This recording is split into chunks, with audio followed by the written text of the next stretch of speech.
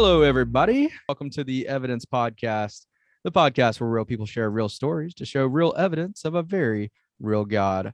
Recording from Knoxville, I'm your host, Daniel Brooks. And joining me from Danville, Illinois, Jordan Lang. Hey, everyone. I took JT's.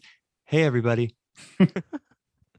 And also joining us from New Haven, Connecticut, JT Shavers. Hola, bro, chachos. Yes, we switched it up. Jordan, you had that. like very low energy when you did that. You were like, "Hi guys." Hi, guys. It's like Feeling like, an Eeyore vibe. Yeah, it's like it's kind of late, you know. So we're just recording. So to be fair, let me just share my day. So went running with my friends, and about midway through the run, they said, "Oh, let's stretch this 5-mile run into an 8-mile run." So I was like, "Okay, cool." And then had track practice, which I helped participate in for about an hour and a half. And then this afternoon had some high school kids over to the church and we played basketball for 2 hours. So I'm just a tad tired. Yeah, I bet. Yeah, that is way more activity than I am willing to do in a day. Well, I'm kind of crashed tonight as well. So I have recently been a little convicted about my coffee consumption through a day. Because I've gotten up to like 6 cups of coffee on average. And so when I first started this, I was like, all right, I'm going to cut back on my coffee because like I was legitimately feeling kind of convicted about it. And so I was like, okay, I could probably just do like 2 cups in the morning for a little while. And then I'll, cut that out eventually. Like I'll do that for a week or so. So I did that for a grand total of 2 days. And then I was like, I have to add an afternoon cup of coffee because I was so ridiculously miserable by the time 2 or 3 o'clock was around. And so I'm finally doing that. I'm going to do that for a few days. I'm going to cut that one out as well and actually kind of gear it back. I'm going to try to go a little while without drinking anyways, and then just to prove I can. And then try May to the Lord bless you and keep you. May his face shine upon you and be gracious to you. I will accept that. Y'all hear that dog? Oh, yeah. Was that you? Yeah, we got 2 dogs in the house right now. Oh, fun. Yeah, I heard a little yip. Yeah, it'll happen. Anyway, yeah, right before this, Sophie peed on the couch. She pees on the couch. I'm lying down on my stomach and I start feeling something warm, like right down like where I would have peed. And for one split second, I'm like, why do I feel something? Did I just pee? And then I was like, Sophie! And literally like peed my pants. She peed my pants. Wow. I love Blame the dog. You had to think for a second. I had to think. I was like, did I just pee myself? I was like, no, that's a little high for me. I was so mad though. I'm still mad about it. Anyway, we had to wipe that up because of course it's on the couch, not the floor. Yeah, well, we had an entire group of people over the other day, and like our dog has not peed on the floor at all since we've had him. But we had this whole group of people over, and then that's when he decides to turn around and pee on the floor. And it's like, and I think he just got like so excited. I don't, because he was kind of like pretty energetic all night. And then we forgot to take him out because we normally take him out at like 9 o'clock at night. And so I forgot to take him out, to go pee. And so then around 10 o'clock is when he finally just like peed on the floor. But he didn't give us like any warning or anything. He didn't go to the door. He was just in the middle of the living room. Ridiculous. And it was like, that's so embarrassing, dog. Like ridiculous. Yeah. But the children. They pee in the face. Kids will just do it. You can just put a diaper on them though. That's the thing. But when you're potty training them and they're like just playing and then all of a sudden they stop and they're just like staring into your soul. They know exactly what they're doing. Like, well, let's go ahead and dive in for today. Today is March 23rd, 2022. That is the time of recording. So when we get to our positive news segment, it will be a little bit behind as always, but we have some positive news and we have a not too tough of a question today for us to discuss about on the Let's Talk About the segment. And to finish off everything today, we have a very, very special guest to me, as it happens to be the most beautiful girl in the world. So stick around for this week's episode. You will not want to miss this. All right. So positive news this week.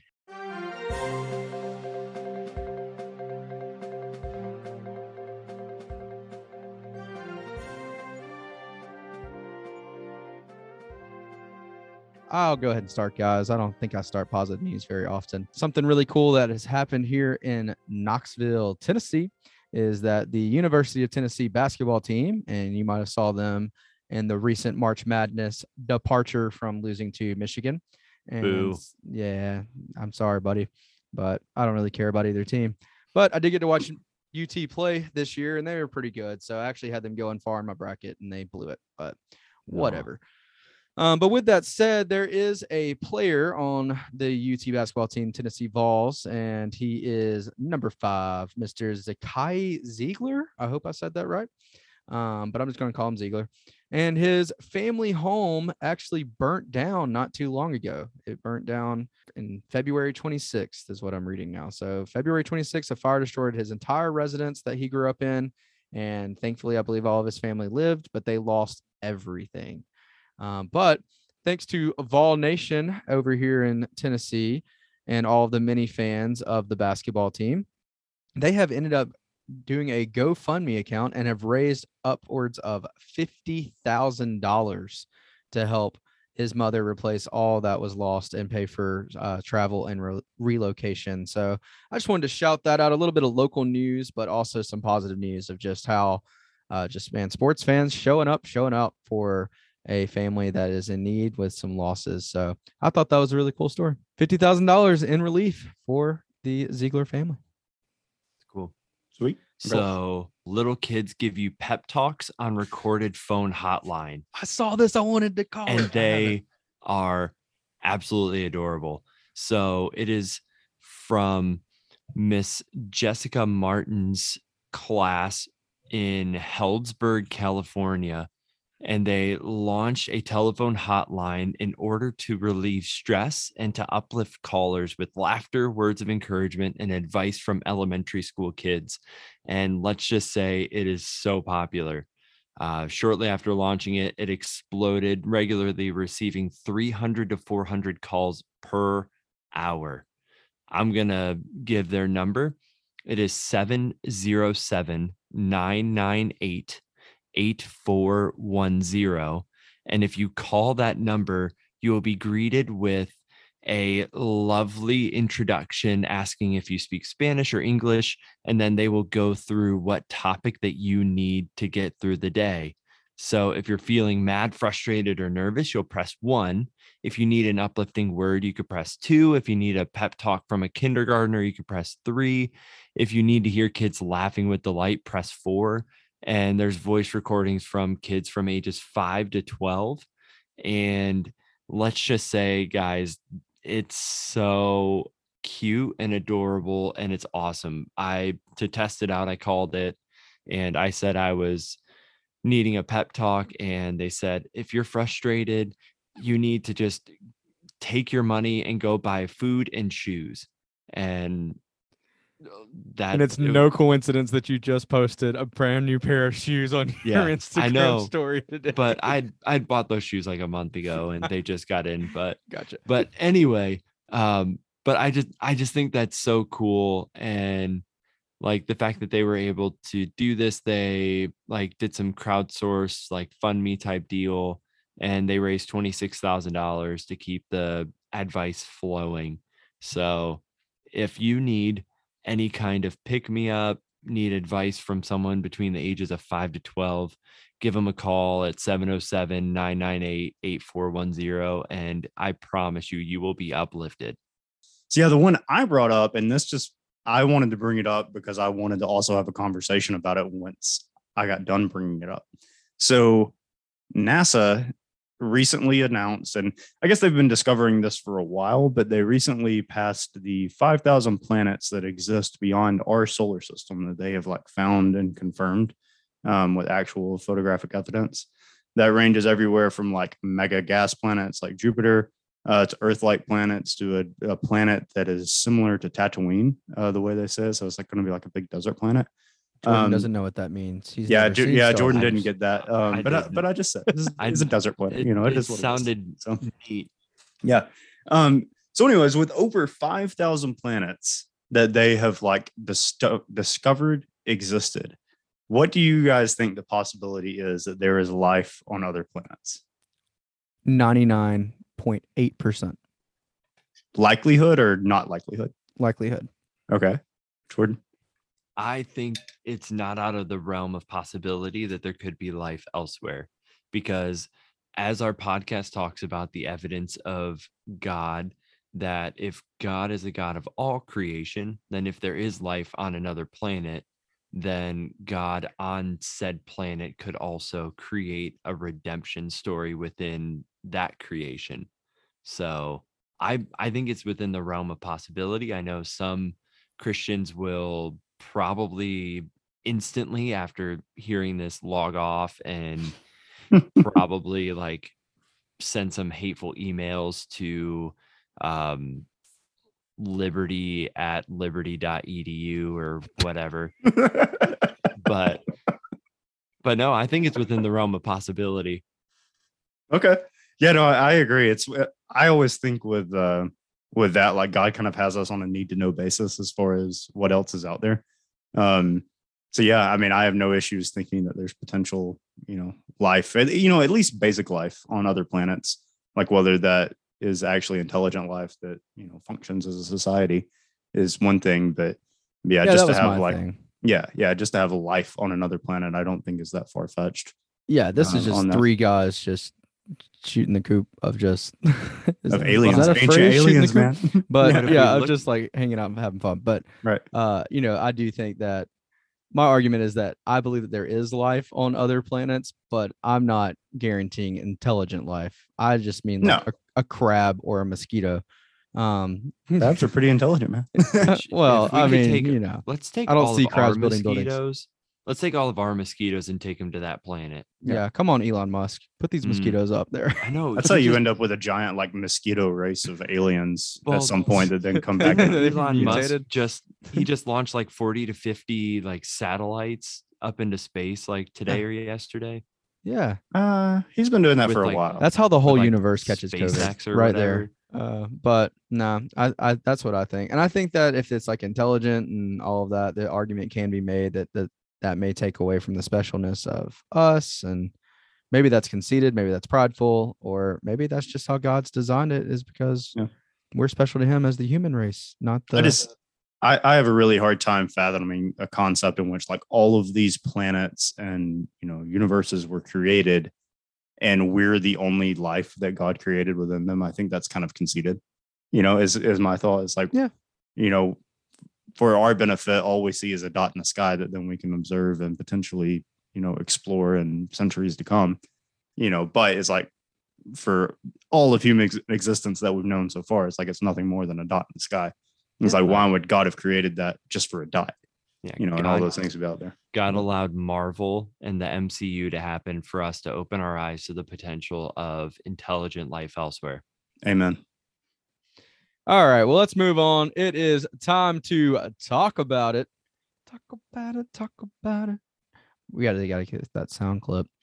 But this is the segment that is hopefully informational, transforming, intriguing, or even just encourages you to have a desire to learn more about who God is. It is the section of the podcast where we ask tough questions so that we will discuss as the host.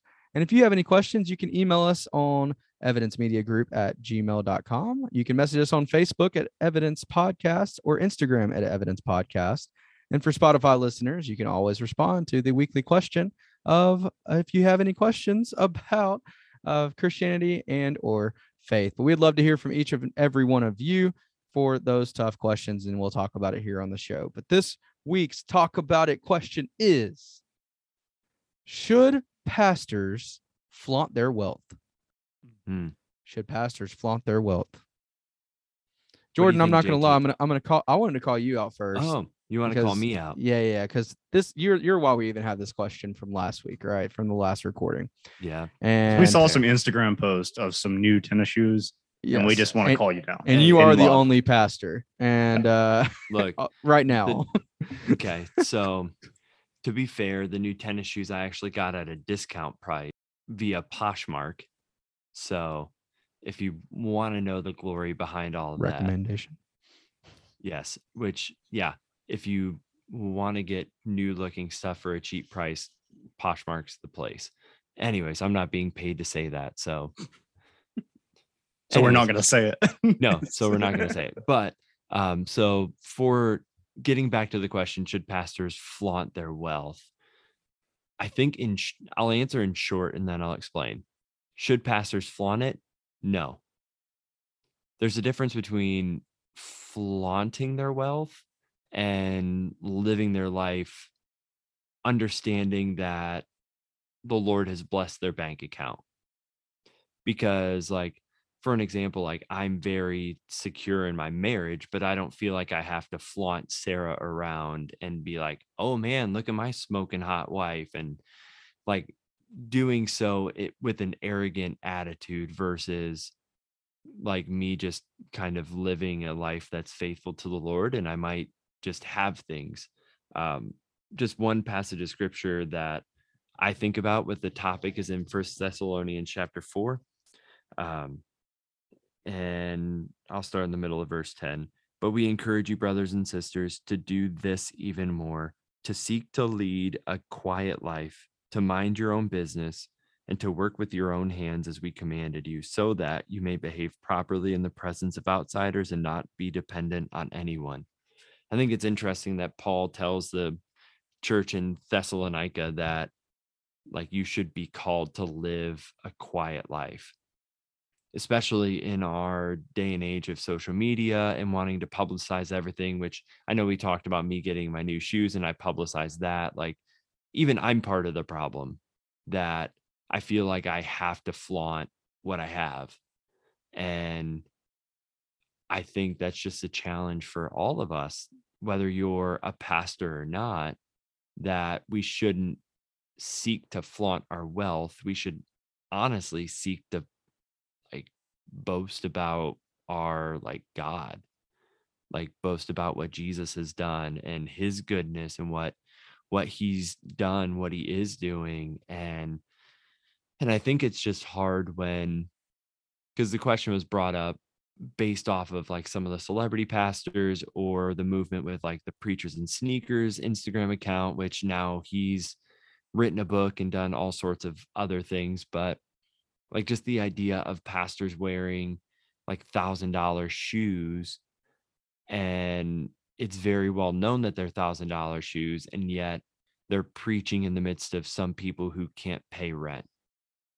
And like it's really hard when you read verses like seek to live a quiet life, and yet these pastors seem to be flaunting how much money they have and what they have from a platform. And it's not inherently evil to have bad things, but it's just, especially with the office of being a pastor and shepherding people and trying to set an example, that like they're standing from a pulpit, they're basically representing Christ on that stage to their people, and for them to be almost more concerned about their drip than their theology is, to me, troublesome. And once again, I don't know their hearts. Like, I don't know these pastors on Preachers and Sneakers. I don't know where they got their shoes or like how they could pay for it or the means or their heart or anything. But from an outsider's perspective, to me, it seems kind of troublesome that a pastor will wear basically a brand new pair of shoes on a Sunday, and then they wear a different pair of shoe and a different pair of shoe, and this outfit costs this much money, and then he just continues to cycle through it. Like, to me, that just seems like it's a yellow to red flag to me. But once again, this isn't a hill that I'm going to die on, because I know people have attended churches where pastors wear Gucci and Dolce and Gabbana, and they grow in their relationship with Jesus, which is great. But I also know some people that are very distracted by how much of a show it can seem and how much these pastors put into their looks and care about their self-image and all of that stuff. And so that's more of the expanded version of my simple answer of should pastors flaunt their wealth. Yeah. Yeah. For me, I've thought about this question as I think any Christian does, whether they're in ministry or just outside of it. And I think people that aren't Christians question this because they start to question the intentions of the pastor that's in leadership. And for me, it really goes back even to the basic question of, should a pastor be rich? And I think that, in today's world that we live in now, I think that, pastors get rich from a lot more than just the tithes and offerings of the church body. And I think that that's something that we have to consider, is that their work that they are putting forth, whether it be books or music, or even if they're an influencer on their social media, that's still a work that they're doing. And I have no issue with compensation for those efforts and compensation for that work. And there's pastors that have bad reps because they preach what we in the Christian community would call the prosperity gospel, which is like, you believe Jesus will do this, he's going to give you all the desires of your heart and everything, all the riches and glory for his kingdom and his name, blah, blah, blah, blah. And I think that that is false teaching for sure, because I think that not even Jesus had a house to even sleep in. And so I wouldn't say that Jesus was extremely rich by any means. And if that's who we're modeling ourselves after, then we shouldn't expect to have any riches. But if God also calls us to be, if he's going to call an individual to be rich, then that's a blessing that he's going to call that individual to be. He also used rich people throughout the Bible as well. I would say one of the richest people of all time he used in the Bible. And, I think that people that are in leadership, that they have to watch out for that type of gospel if that's what they're preaching. But I also think that they can get it honestly from doing other efforts and other works outside of the church, and outside their payment will come outside of the tithe and offering. It may come from, like I said, books, music, or appearances on shows or stages or whatever. And I don't see an issue with that.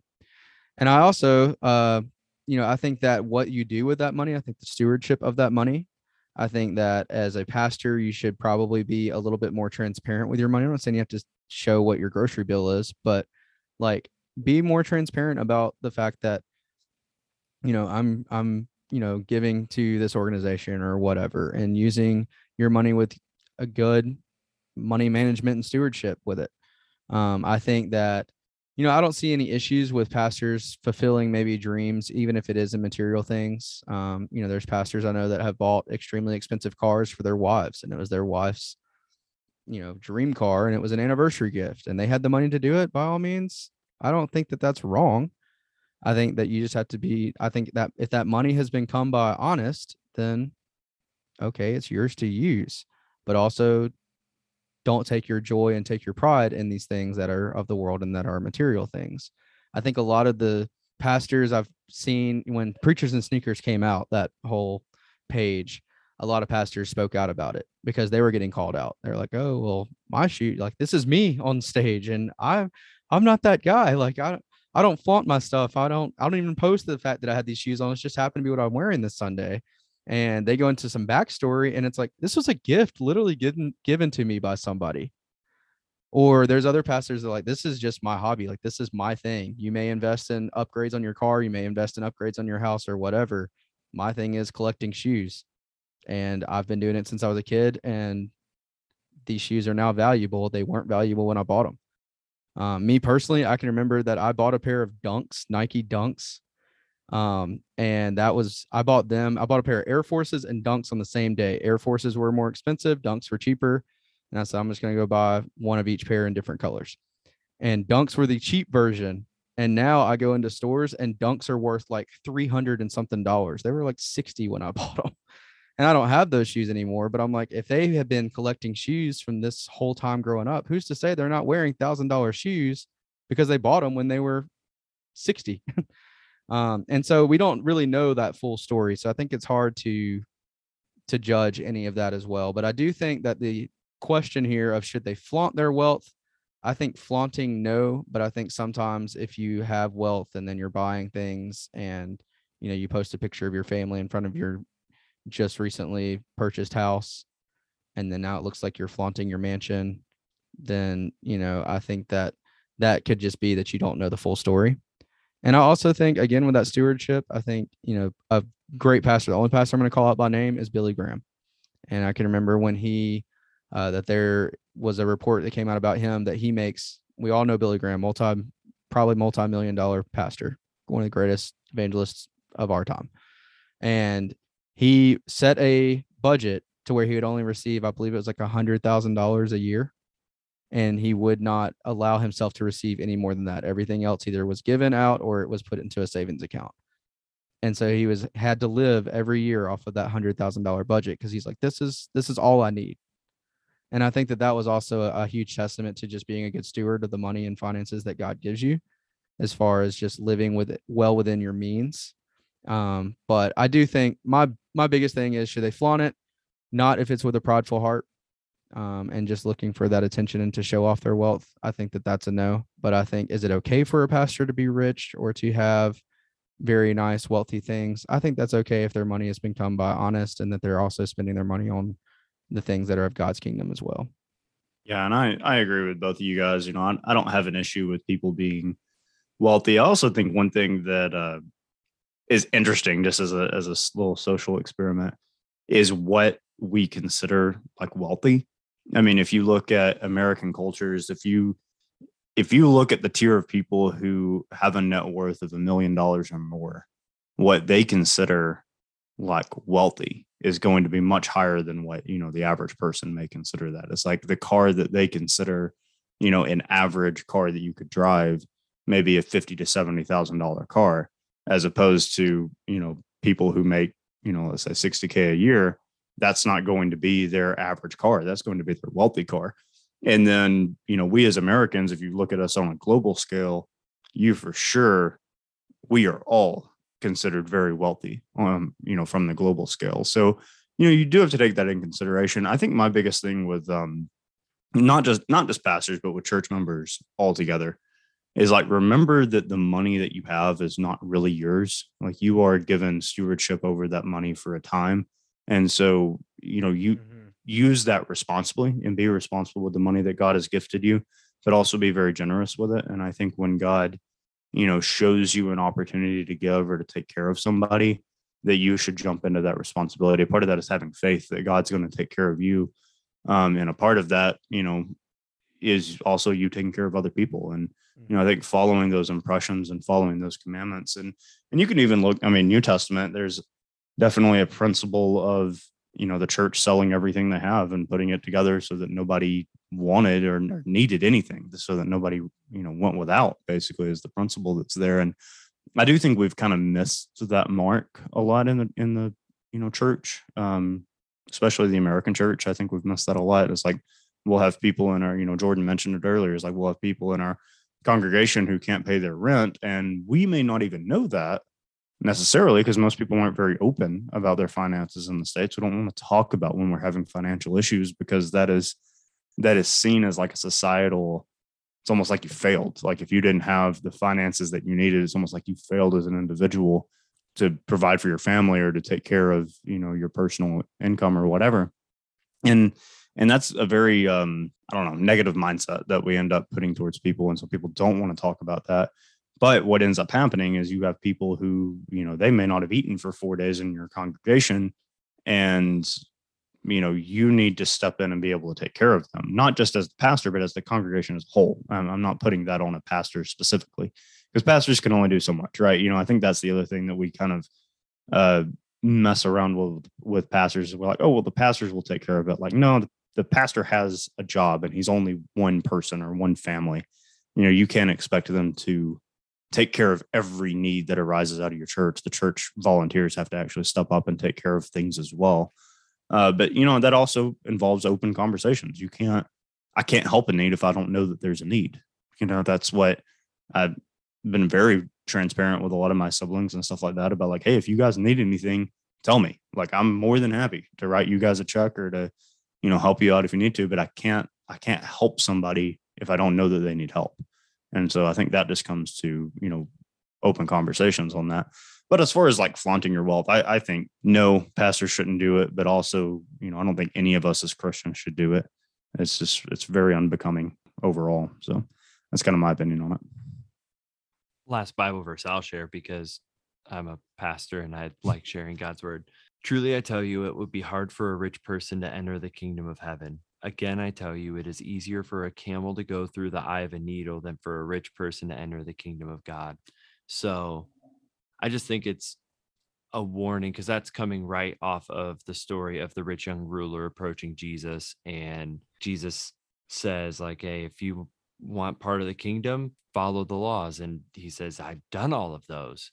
And Jesus is like, neato speedo, but here's the next thing: sell everything that you have and then come follow me. And he left sad.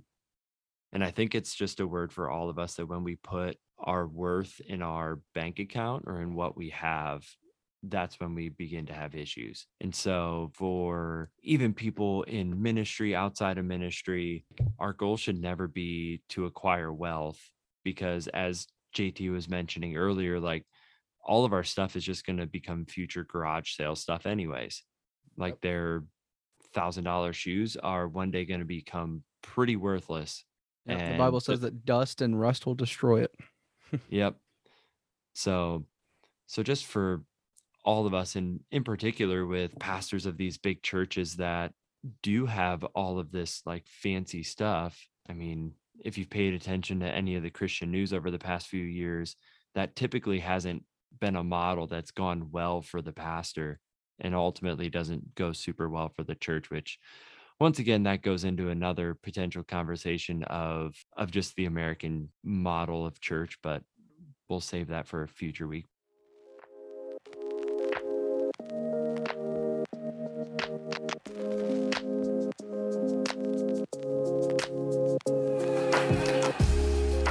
This week's special guest is a Canadian who lives in Knoxville, Tennessee. She is the wife of one, the mother of none, except for one little fur baby. She's an interior designer, a graduate from Ryerson University in Toronto, Ontario, Canada. And she is the little sweet voice that you may hear at the end of every episode if you stick around to the very end. She is my beautiful wife, Christina Brooks.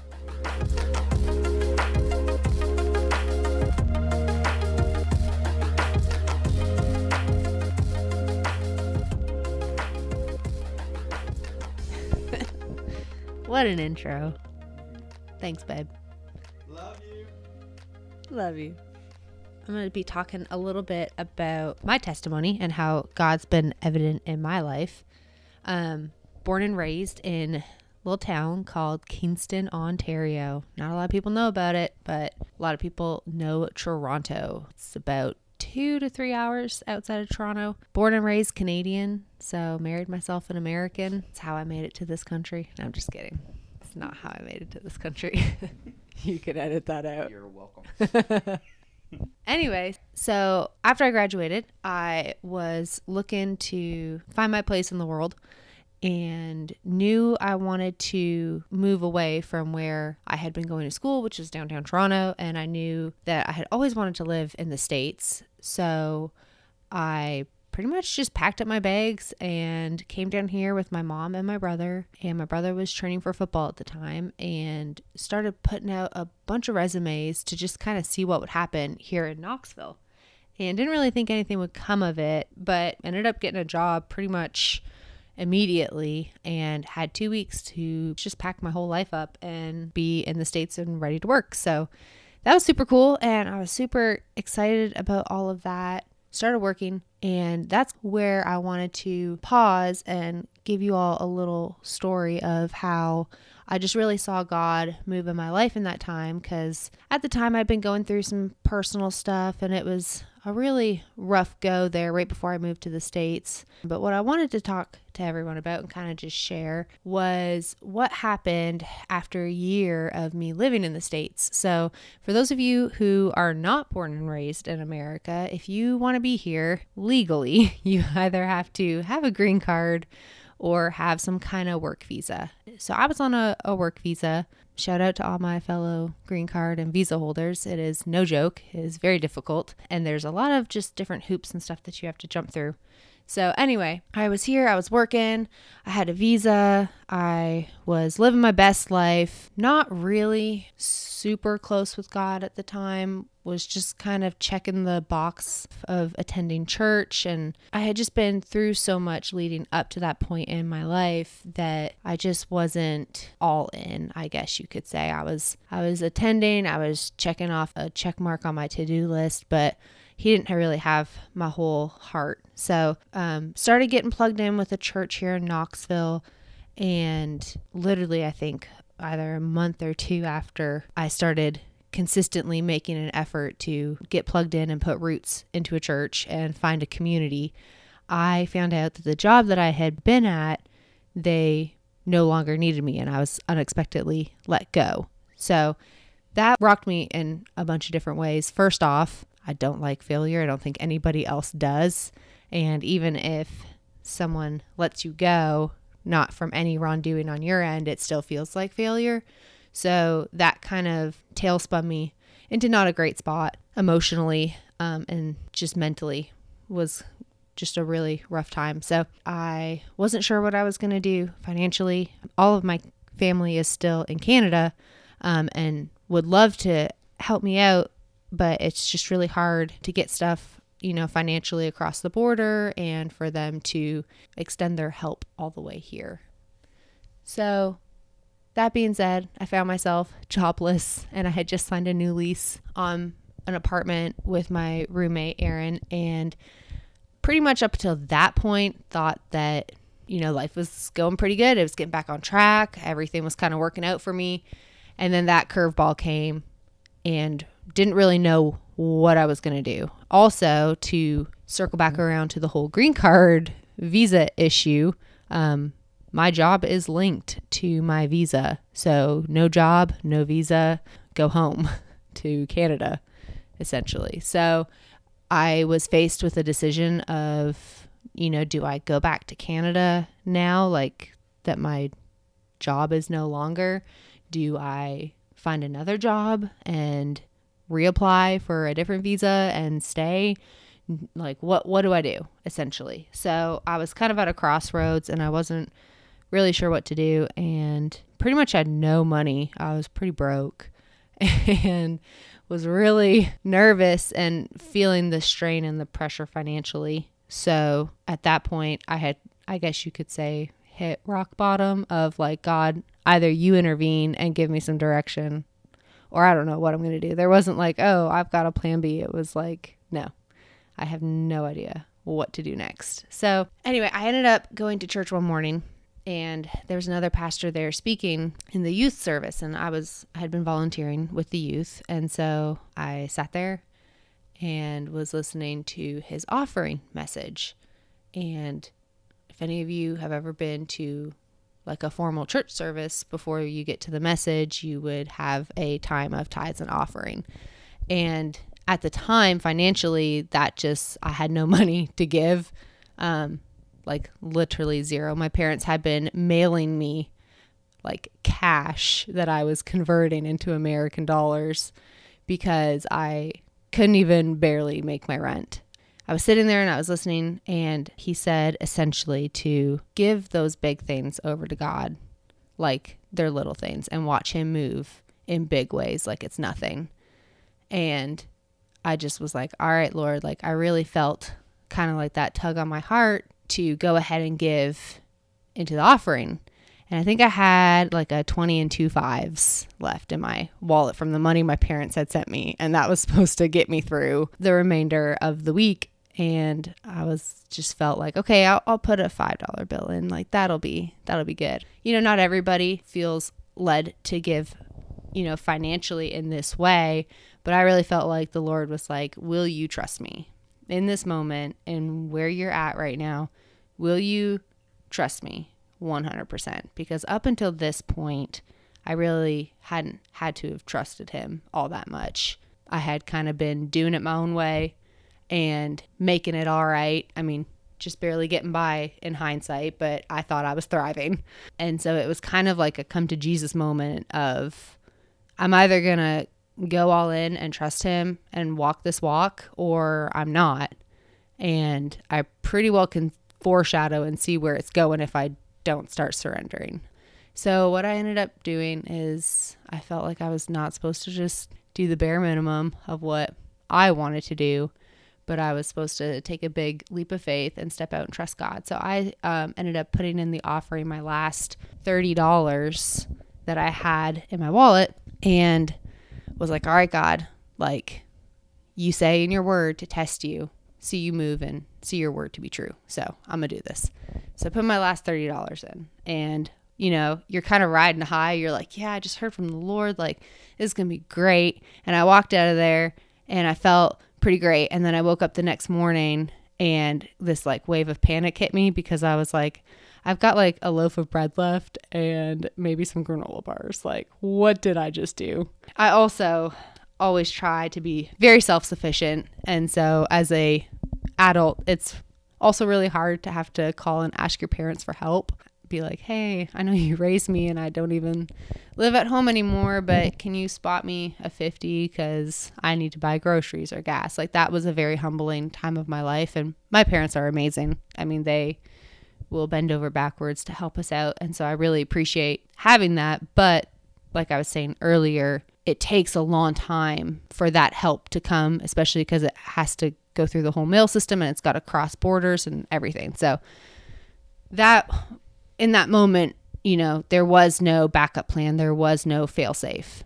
And I kind of started having this panic moment. And I remember hearing God say, okay, do you trust me though? I'm like, yeah, I trust you. I'm in this thing now. I've got nothing left but to trust you. So I had been putting resumes out and looking for another job in the middle of all of this. And it had been a little bit of time since losing my job. And I remember there was a few firms left that I needed to put my resume out to. So I walked into one of these firms. They essentially told me, okay, thanks for dropping that off, but I don't really think that we're hiring, but we'll hang on to it.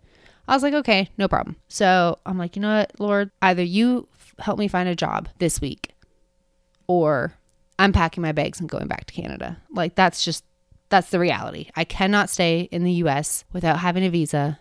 So I am going to need to pack my bags and go back home to Canada if I don't have something this week. I just felt kind of discouraged. None of the firms were really working out, and the ones that I did have leads on just were not really what I was wanting to do.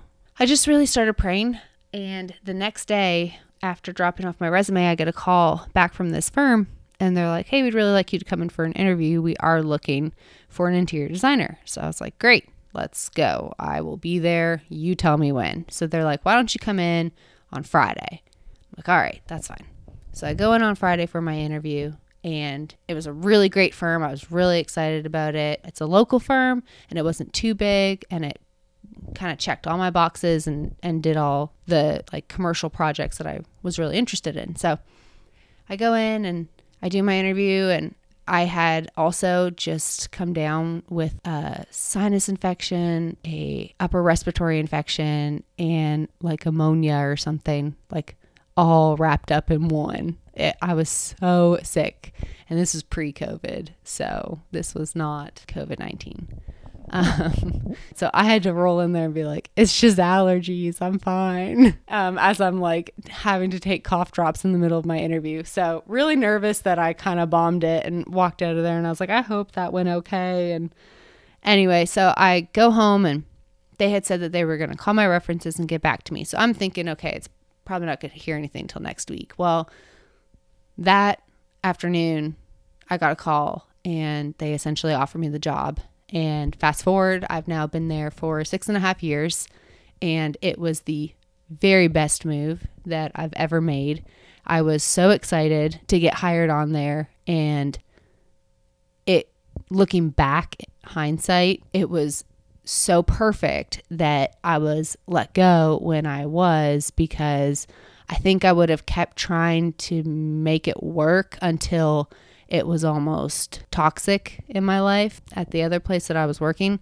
And this kind of stretched me out of my comfort zone. But not only that, I feel like the Lord kind of put me in a situation where there was no other backup plan. And all I had left to do was to trust him. And I think I often look back on that time now in my life, and as I've moved up now in the company, and now I oversee the interior design that goes on there, and we've got, other interior designers now, and it's just growing, and I've gotten to be kind of in on the ground level of all of that and gotten to grow as a professional and as a person at this company. I think, wow, like, Lord, you removed something from my life, but you blessed me with something even greater than what you removed.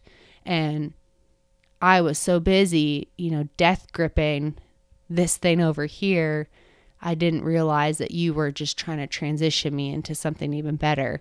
And had I have kind of given up in the middle of that storm, in the middle of that circumstance of the unknown, and gone back home to Canada, I would never be in the position that I'm in now, where I get to oversee all this interior design and be in the role that I'm at in my firm.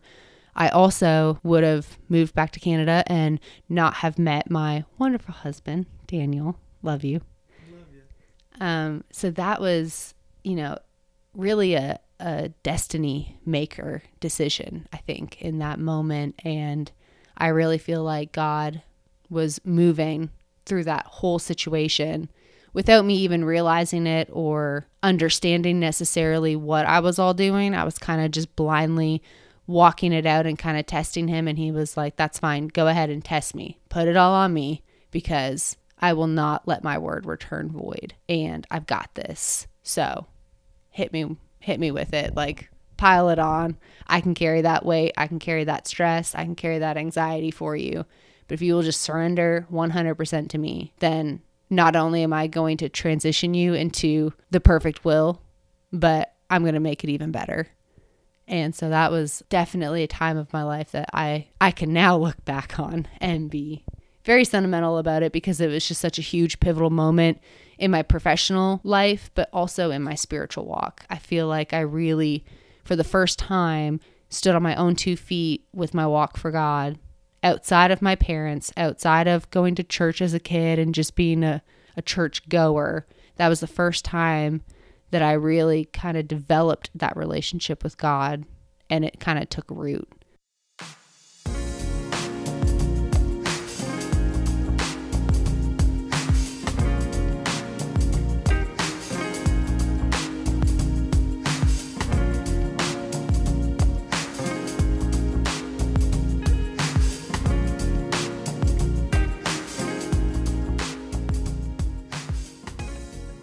And before we go, we just want to give a quick evidence recommends from each of us hosts. My recommendation this week is Elevation Worship's new album, Lion. Go check it out. It is extremely amazing, and it has been on repeat at my house. I would recommend the practice of confession, and not necessarily the Catholic version of confession, which, if that's your jam, beautiful.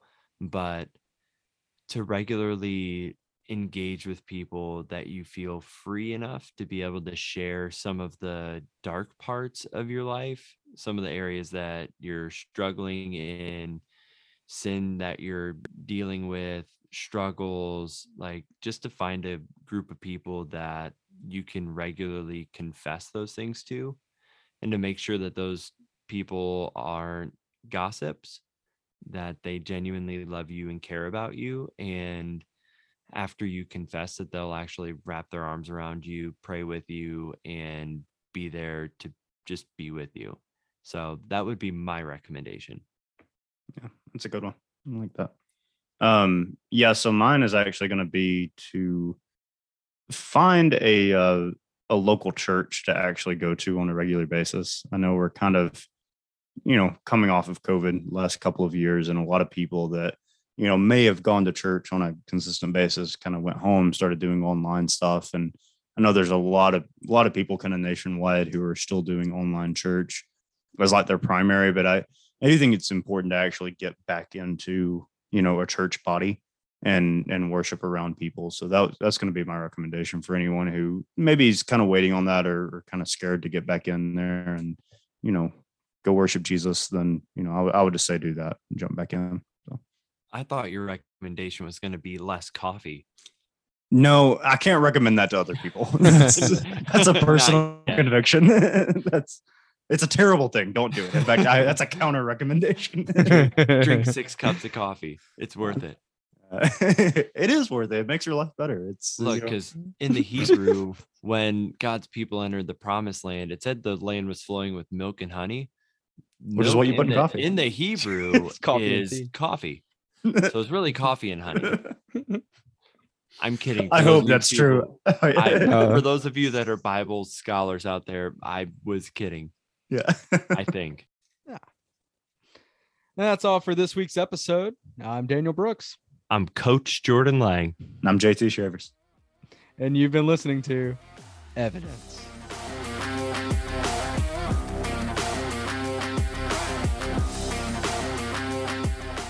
Thanks for lending us your ears. If you like what you've heard, give us a rating and a review. If you didn't like what you hear, either way, we're glad that you stuck around. Still give it a review. We appreciate any kind of feedback you could give us. Also, don't forget to hit the subscribe button. See you guys next week. Ciao. Ciao. This has been an Evidence Media podcast. Dwong.